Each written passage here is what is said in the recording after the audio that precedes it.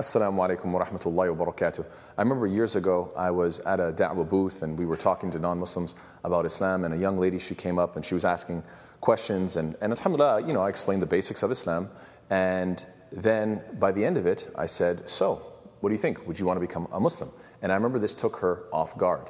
And unfortunately, most Muslims, I think, don't do this. I think, unfortunately, most Muslims, what they do is they explain the basics of Islam and they say, okay, have a nice day.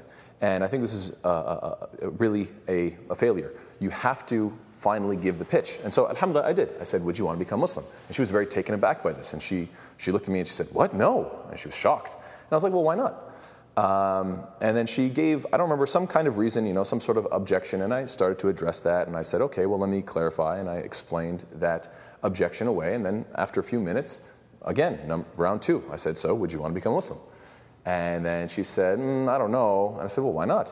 And then she gave a second objection, and I explored that issue a second time.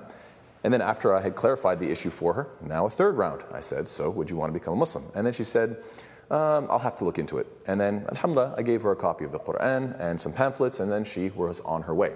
Now, I think the initial feeling that I had was a sense of failure, like I didn't get the shahada. And everybody wants to get the shahada. But the thing is, and the lesson that I want to really highlight for today, is that it's not just binary between either you got the shahada or you failed. It's not that. There are many different, you could say, levels of gray here. And it's important to recognize, and I appreciate it, and I was very grateful, alhamdulillah, that what I was able to do was transition her, you could say, from the idea of Islam being no way to, I don't know, to let me look into it. And that in and of itself is a very big victory, and we shouldn't belittle it. And I think it's very important that every Muslim, when you give da'wah, don't just think it's about either they embraced Islam or they rejected Islam and that's it.